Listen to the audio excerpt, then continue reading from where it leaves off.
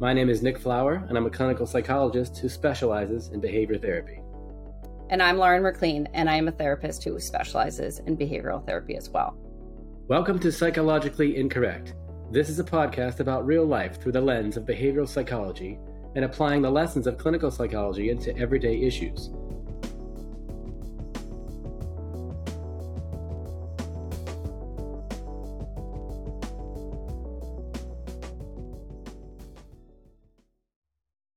Today on Psychologically Incorrect, we're going to talk about our thoughts, specifically what are termed intrusive thoughts, what they are, why some people think they're scary, and what to do about them. Today on Psychologically Incorrect.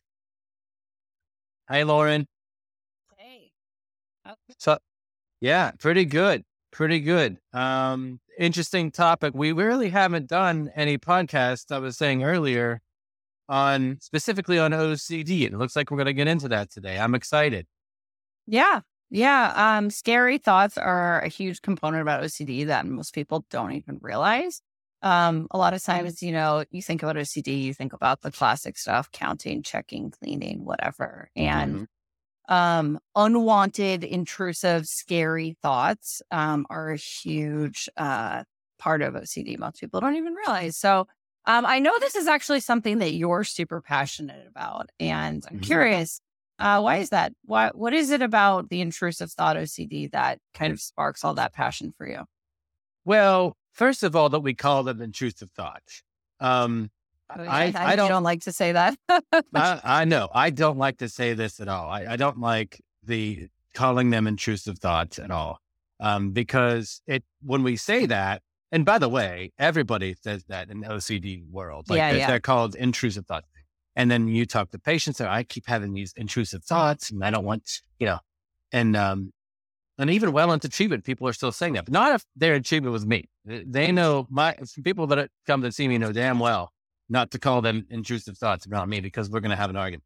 Because you can't, I was going to say it later, but you can't treat your brain like your house, if when people do that, that's when you suffer. Because if somebody comes into your home and they're not supposed to be there, they're an intruder. They're an intruder, and you need to treat them like that. You need to say, "Get out of my house." You call the cops. You can't treat your brain that way. There's no metaphorical bodyguard you could put at the top of your brain to say, keep out some thoughts, but allow other thoughts to come in. And the more that we decide or choose to talk about them as intrusive thoughts, I think the more we perpetuate that notion that we can treat our brains like our house and get rid of certain thoughts. And that's why I'm so, like you said, passionate about this, because we just can't go like that. We can't run like that. We can't treat our brains like our houses. We can think whatever we want to think, whatever thought pops into that's okay. We have active, large brains that can think any number of random things, and that's okay. Okay, the two thoughts based on what you just said. It's okay that you have those thoughts, but I think that what turns it into full-blown OCD is that people are really actually not okay with having scary, unwanted thoughts. And that's really the crux of it. And so I think what you're saying is it's okay that you have these thoughts and you don't have to like them, and they can be upsetting for you. And they can be unwanted and so on and so forth. And it's differentiating between they can exist and you can have strong feelings about them, but they can still exist. So I think that's a good point. The other thought I had as you were saying all that is essentially also what you're saying is that you cannot reliably control your brain or the thoughts that you have. And so for that reason, we want to think about letting go of trying to control the type of thoughts that we do have. Yes? Yeah, letting go. I agree. I always say, give up. Let's just give up trying to, this constant fight of trying to rid my brain of certain thoughts.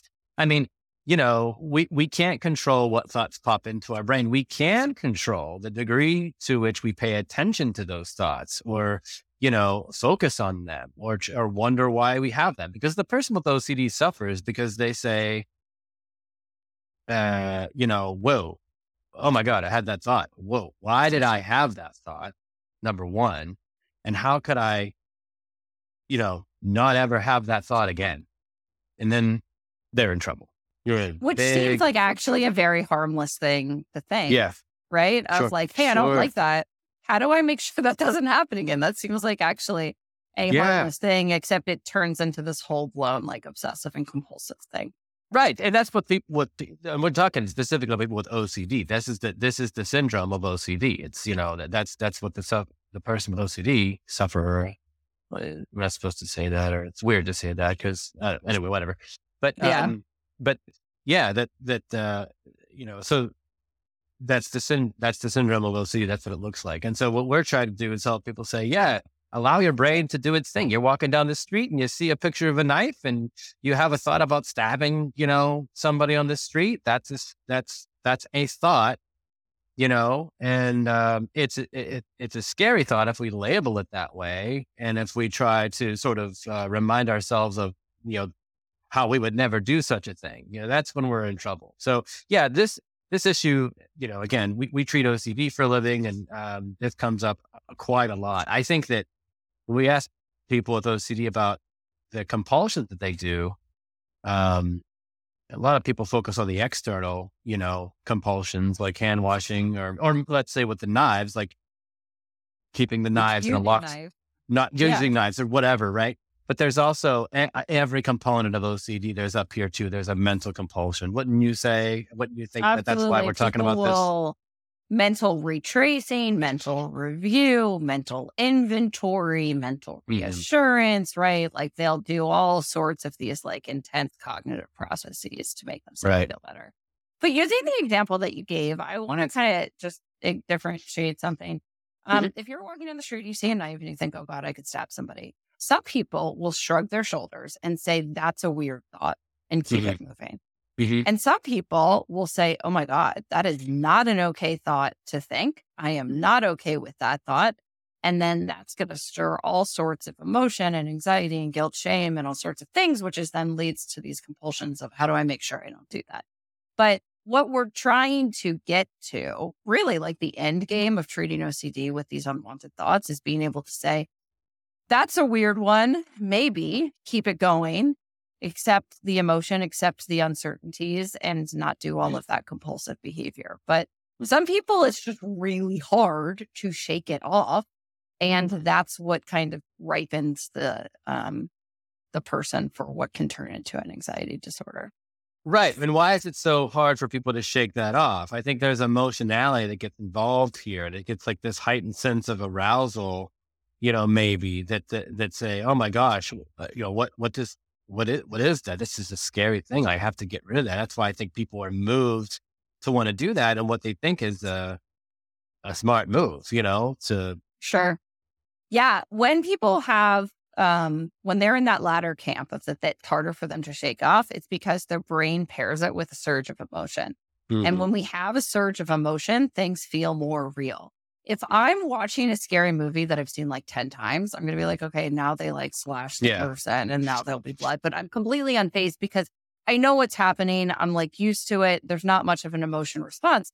But if the first time I see something really scary, I'm going to get a big emotional response, it's going to feel more real and more scary. And that's exactly what happens in that latter camp of the people that have a hard time shaking it, is that the emotions make it feel more real, more scary. They doubt themselves, they doubt the situation, and then so on and so forth. But there is a huge role of emotion. I mean, if you think about like, if you go to a funeral, you're going to feel emotional. You're going to feel closer to people. That level of emotion like intensifies things. Same things at a wedding or something. The more intense the emotion feels, the more connected we are to that thing. Right. And we should say that everybody has thoughts. I corrected myself there in my head. I wasn't going to say everybody has scary thoughts or everybody has, these thoughts. I can't help it. I do not think that we should make these, put these adjectives on thoughts. So everybody has a range of thoughts. What else to say? Like they're not, Can we say weird? I don't even want to say weird, Lauren. I don't like to say it because what's weird, right? It's like, I how about we say this? I think this is the thing. We hit on this and are talking about this before. Everybody has thoughts that they consider are ego dystonic. Yeah, Okay? we should define that. But yes. Go ahead. You go ahead. Yeah. So these are psychological terms. Ego dystonic means I have a thought that is unwanted, that I view as separate from myself, that I don't actually think, believe, or relate to. So if I have a thought that like I want to go like hurt people, I'd be like, oh God, like, no, I absolutely don't want to hurt people. Like that's the opposite of what I think, believe, or stand for, my values, right? That would be an ego dystonic thought, meaning I do not relate to it. If you said, let's say I struggle with self-esteem and I had a thought of like, oh God, I'm like such a terrible person. If somebody said, oh, do you actually believe that? I'd be like, yeah, I really do believe I'm like not a very good person. That would be what we call ego syntonic because you relate to it. So within this ego dystonic, ego syntonic, it's a very important distinction because what we're really what you need to kind of build insight around is, do you relate to this? Is this you? And if the answer is no, then we need to think back to what you're saying, which is everyone has these thoughts that you think that you do not relate to. And that's okay. And until this very conversation, this is what's funny about talking about these things, and the way that we come to different ideas. Until this very conversation right now, Lauren, I'm going to say this out loud. This is breaking news. Okay. Okay. I have never thought of, I've always talked about them as ego syntonic, ego dystonic, but not when I'm presenting it with the people that I work with and say, like, as you said, can we call them weird thoughts? And I said, no, let's call them ego dystonic thoughts. You know what I mean? Yeah. Like that's about what I want to call them. And I will for henceforth call them ego dystonic thoughts. I guess I have done that before, but not in this way in describing it to people. So I'm not going to call them weird. I'm going to have all my patients now saying ego dystonic, you know what I mean? As a way to to talk about the way that they are. And so when I meet somebody for the first time and they tell me, oh my God, they're shameful. They're so shameful, these thoughts.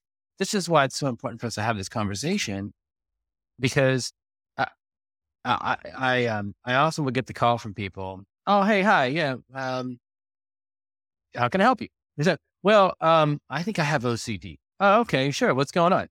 Well, I don't really, I have these thoughts. Okay. All right, cool. What kind of thoughts? I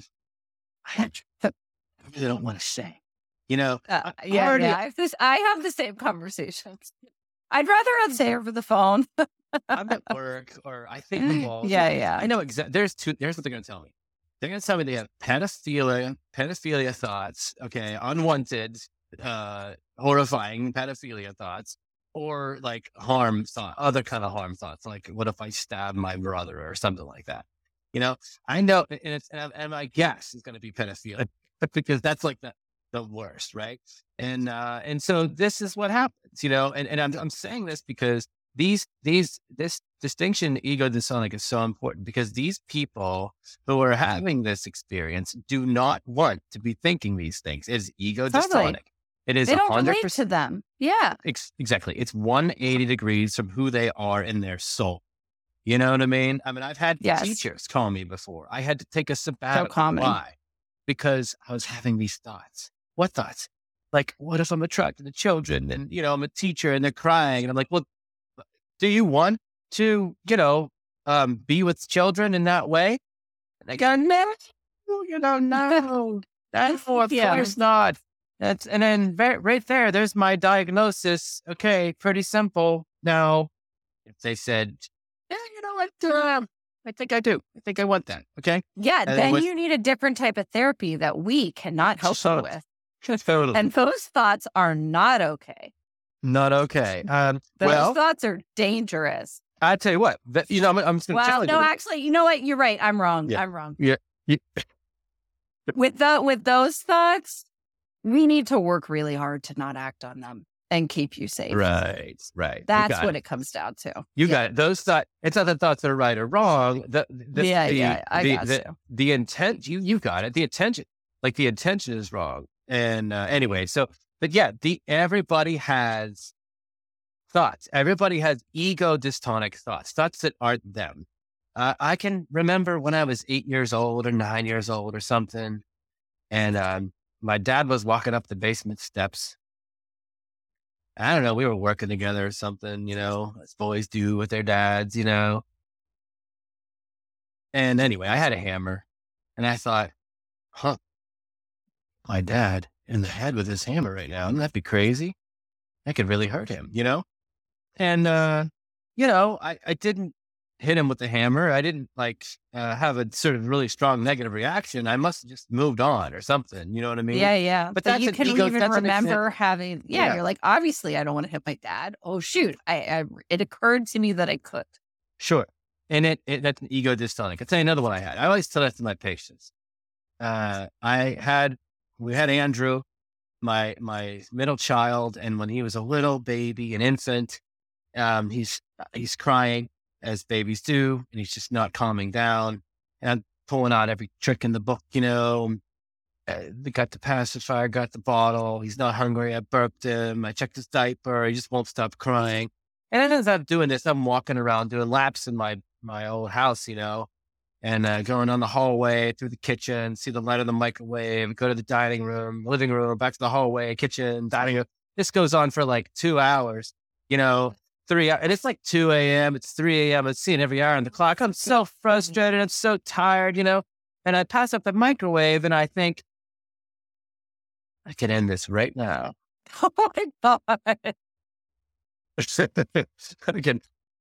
I can end this right now. I can put this kid in the microwave, put it on the pizza setting or whatever. But wait. Okay, this is a great time to bring in one of our next points, though, which is these thoughts attack the things that matter to us. Oh, can I tell you what happened? Tell me. Hopefully, your son's staying on the mic. So I only have 2 kids now, but okay. That's not true. So back to my point of Nick's really passionate about this. There's maybe a reason because he has dark humor. Right, exactly. So I didn't put him in the microwave. I kept walking him around till he calmed down, then put him to bed. But that thought was ego dystonic. Yes. You know what I mean? So that's obviously the total opposite of who I am as a person. I do not want to do those things, but I don't care if I have that thought. You know what I mean? And it doesn't bother me. Now, I don't have OCD, but this is why, you know what I mean? Because and people that do, I say, well, yeah, you also don't want to have OCD. So allow your brain to have the thoughts that it has. I was so frustrated. It was 3 a.m. Yeah. I just wanted this kid to go to sleep. I did not have the control over this that I wanted to. And I'm feeling like not like a failure, but I'm just frustrated. You're frustrated, yeah. Frustrated. And a thought like that comes to mind. And it doesn't mean a damn thing. It just means that I'm frustrated, Yeah, but I do want to point out in terms of the biology of OCD. So with somebody that has OCD, if they had that thought, they would get a huge spike of guilt, shame, and anxiety. Right. And that's part of what makes it an illness is their brain would give them a very powerful wave of emotion, which would make it feel more true. Mm-hmm. Yeah. And, you brought up teachers. I guess what we should say, we've been talking kind of vaguely about these bad thoughts or whatever, I'm just going to keep saying things that are nope, wrong, Lauren. But anyways, we should give some general themes, a lot of pedophile thoughts, harm-related thoughts. Right. People can question their sexual orientation. What if I'm gay or straight and I don't know it or don't want to be? What if I relationship OCD? What if I either cheat on my partner or I don't love my partner, where you start to doubt your relationship? Remember, all of these ones are ego dystonic, meaning you don't actually relate to that. Another one, you were giving the example of teachers that it's so common, teachers having harmful thoughts. And first of all, to want to be a teacher, you actually want to work with kids. Right. Because you are a, gentle, generous soul. And so those are the ones that have the harm thoughts. And we can talk more about that in a minute. But the other thing that strikes me, a lot of times, we didn't even mention this, religious obsessions. I've had so many patients that are deeply religious that have improper sexual thoughts about like God or Jesus or their priest or, whatever. And it's that same thing. And so what I was going to say too is OCD, these intrusive thoughts tend to attack the things that you value or take pride in. So the teachers that care so deeply about students, they're the ones that tend to have the harm thoughts or the improper like sexual thoughts or something about like, oh God, what if I hurt this child? What if I did something that could cause irreparable damage that is so far from what they believe? And so, poor Andrew, hearing that story, but like, obviously you deeply love your son and you wanted your son to sleep and be well. And you were so frustrated. And that's where that thought came in. But you also didn't get that huge spike of emotion either. Right. Because and who knows? Like like you said, there's a biology involved. What we understand about OCD is there's a biological component, there's a genetic component, there's a learned component for sure. There's classical conditioning that's involved, this hit of, horrifying anxiety when I had a thought or whatever, so there's all those things involved. I don't have OCD, you know what I mean? So I didn't have that spike, but somebody might, and even without OCD, I mean, I know people in my life that just don't like to think about these things. And they're just like, I'd rather not think about that. And so they kind of avoid certain TV shows or whatever, but they're not like, at an OCD condition. It's just, whatever. But it's just a personality thing. Yeah. Yeah. But these thoughts, and, the teachers, like you mentioned, I'm glad you backed up because there are people think OCD is, straightening things up and clean hands, you know what I mean? But there's all these different sort of subtexts that we talk about. And you mentioned several of them. You said, like, when you said scrupulosity, religious obsessions, they could involve sexual stuff, or they could just be like, God is bad. You know what I mean? And that's an intrusive thought that they're having that they don't want to be having, like you said, because it's the polar opposite of who they are. They're a deeply religious person. Of course, if you have OCD, we like to say, picks on the things that you love the most. And that's the same with this. I mean, I've known people who've dropped out of the teaching profession, who've changed their careers. This one young woman I met a couple years ago, she was 19 years old and she was going to go to medical school, but then she thought, what if I have to give a kid a pelvic exam one day? That's it, out. Then she moved to a totally different field. What a shame, because here we have a person who's, got the horsepower to, go to medical school and be a doctor, put the brakes on all that and make a left turn because of some ridiculous fear, And I think the hard part. Yeah. I was just gonna say, I think the hard part of that is like, because it's taboo to talk about, like, had she just said that out loud to perhaps, someone like us. Right. We could be like, whoa. This is actually not a reason to not go to medical school. Right. Like, this is something that I can help you build some insight and awareness around. And I think that's the hard thing of like what keeps it taboo is that we're scared to talk about it. And that's why, the education is so important, that you can have thoughts that are ego dystonic that you do not relate to, and that they don't have to have tremendous power over you. And that is a profound idea for so many people. And it's why it's important to talk about. Well, and to that point, most years, I do a group at the International OCD Foundation annual conference about taboo thoughts, OCD. And it's a fantastic group. Every year you have these people that are coming in and they're, they come in, the group usually starts like this, heads hung low and, kind of sheepishly coming in and sitting down. And, they're bold and brave enough to come to this group, but they're anxious about what's going to be discussed. And they're anxious about opening up and if they're going to share or not. But every year, like clockwork, it happens. Somebody speaks up and shares what their thought is. And somebody speaks up and shares what their, intrusive thoughts are. Again, they call them intrusive thoughts. I do not, but we talked about that. Yeah. But anyway, and then people start to perk up a little bit. Oh yeah, I could totally relate. Oh my God, me too. And then how do you talk about it? And what do you do? And all the opportunities lost. And it's always just a great moment because then people shed that stigma and it's like, oh, okay, yeah, right. And I inevitably add some of the things that we've been talking about here. Sure. And it's like, yeah, okay, you have this thought and you hide away in a closet.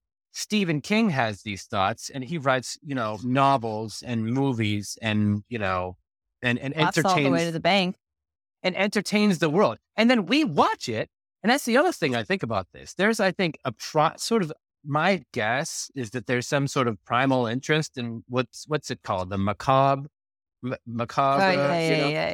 yeah. And like, why do people like crime shows? Why do people like, these awful Jeffrey stories? Dahmer. Everyone's talking about Jeffrey Dahmer, right? Right. I watched it. And then what sick story I read in the news yesterday in The Guardian, there was some story about some 8-year-old girl trapped in a home or imprisoned in a home for like, her whole life. I was going to say decades, but she's only 8. But I read that story. I was like, I was drawn to that. Well, why? Does that mean I'm a sick person? Or does that just mean, there's some sort of primal interest in gore or whatever? Curiosity. It's curiosity, right? Because it doesn't fit what we as mammal humans sort of should be doing to one another. And I think that's that curiosity. I think there's some primal interest in that. And people with these intrusive thoughts sort of aren't remembering that or aren't, I think, acknowledging that, I guess. Yeah, totally. So yeah, it's really important to talk about it. It's really important to let this like concept of ego dystonic exist.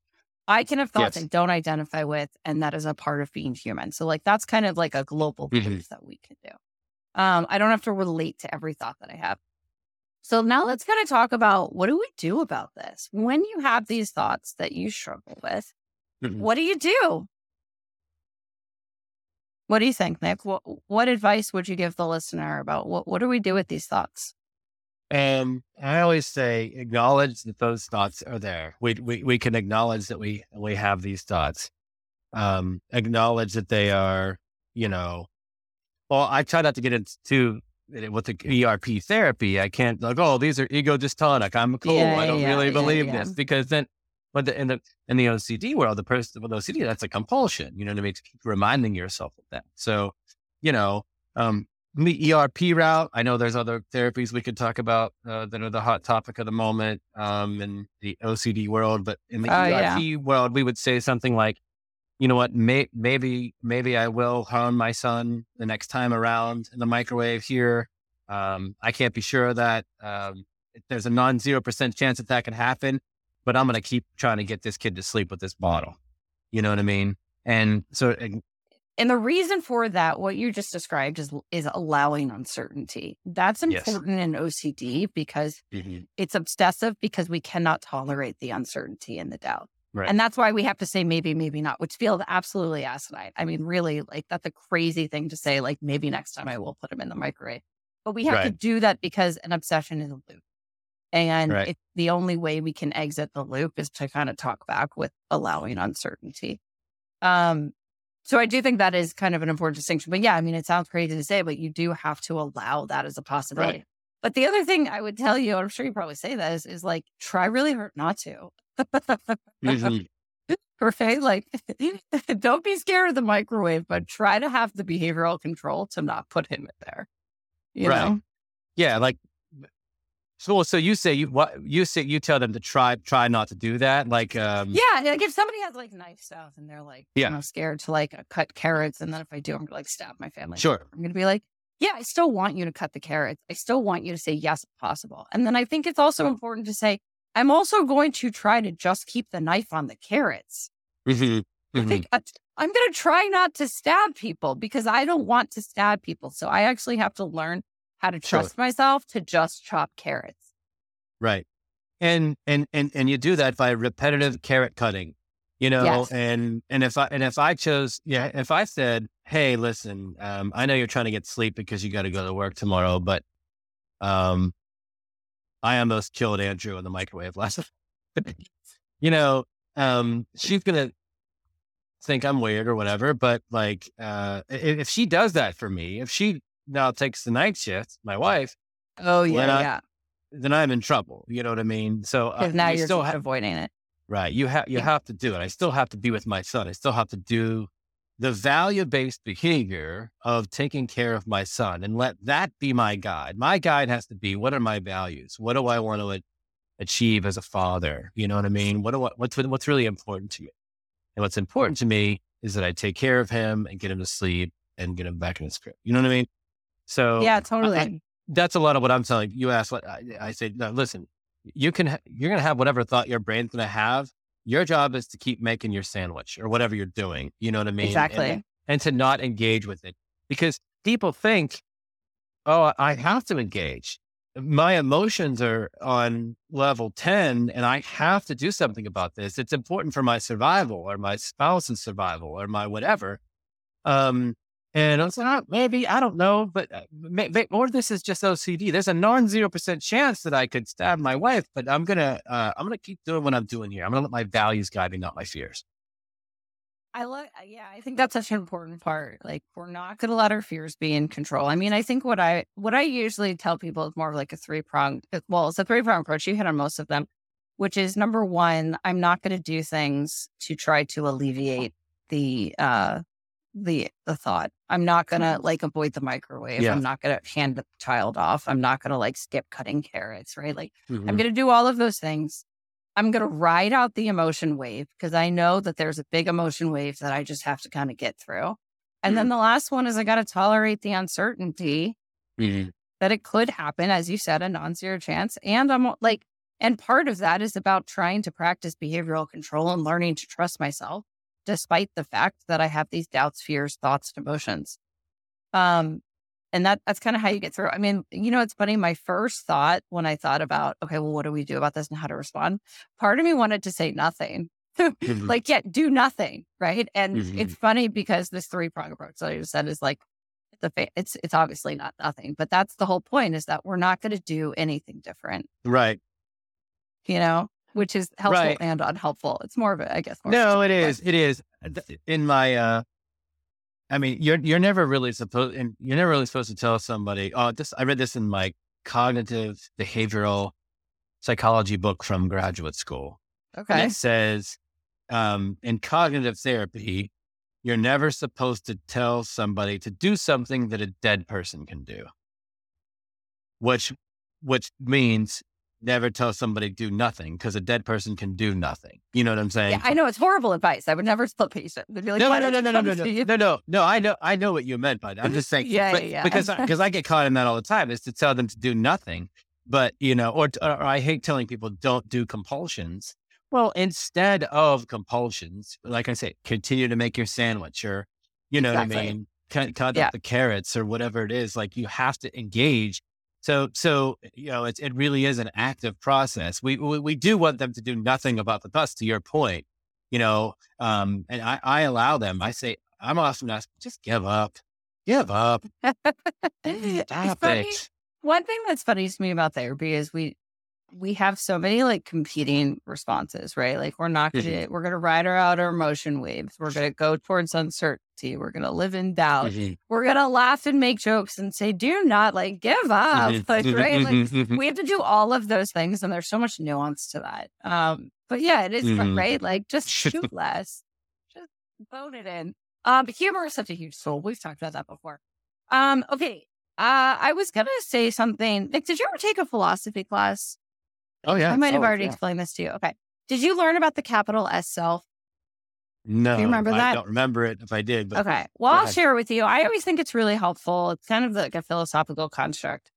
So there's this idea that your capital S self, like capital S _ capital S, it's like the core of who you are. Some people would say it's like your spirit, your soul, like this kind of like fixed, unchanging, like the core of what makes you you. Okay. Mhm. And then there's your lowercase s self, which is like your car, how much money's in your bank account, your job, what you look like, the clothes you wear, the things you do, like your appearance, like how you spend your time. I'd put your thoughts in there. Those are all changing. Those are always in play. Those are always changing.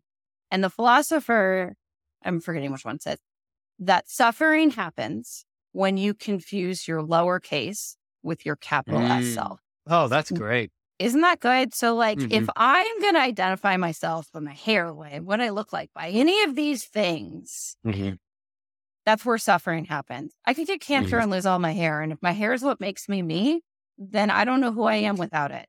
Or any of that stuff. If I lose my job and my bank account depletes, then who am I? Right? If we over-identify with these things that are just not the core of us, it's not who we are. If we put our identity there and identify there, then we will torture ourselves. And I feel like our thoughts fall into that category so much. We can just rise and fall by these thoughts. I had a good thought, I'm good. And you're not. That's not you. That's not what makes you you. What were you going to say? So that's a great way to sort of wrap up. I mean, what to do? What to do is to attend to that capital S, attend to that, because it's easy to attend to the small stuff. The stuff, the small things, the small S. That's more maybe tangible, maybe in the here and now.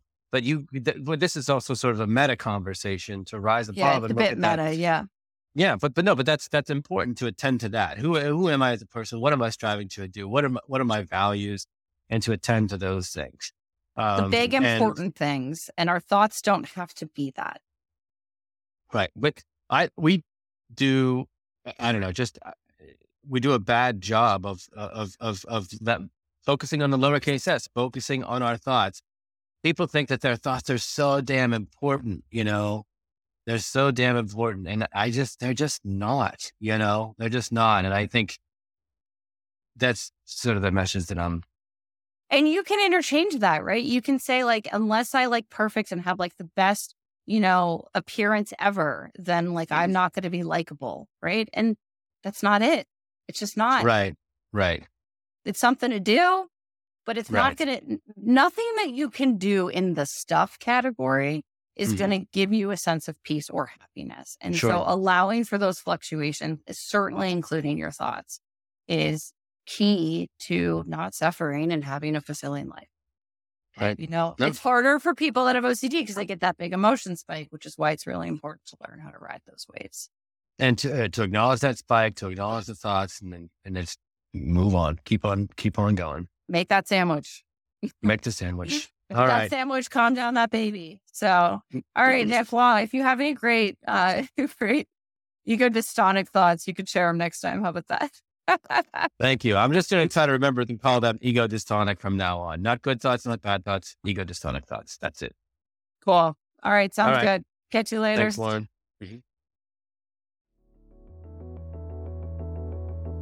Thank you for listening to our podcast. Credit to our theme music to my brother, Andrew McLean. Please subscribe, leave a review, and tell us what you think. All opinions are our own.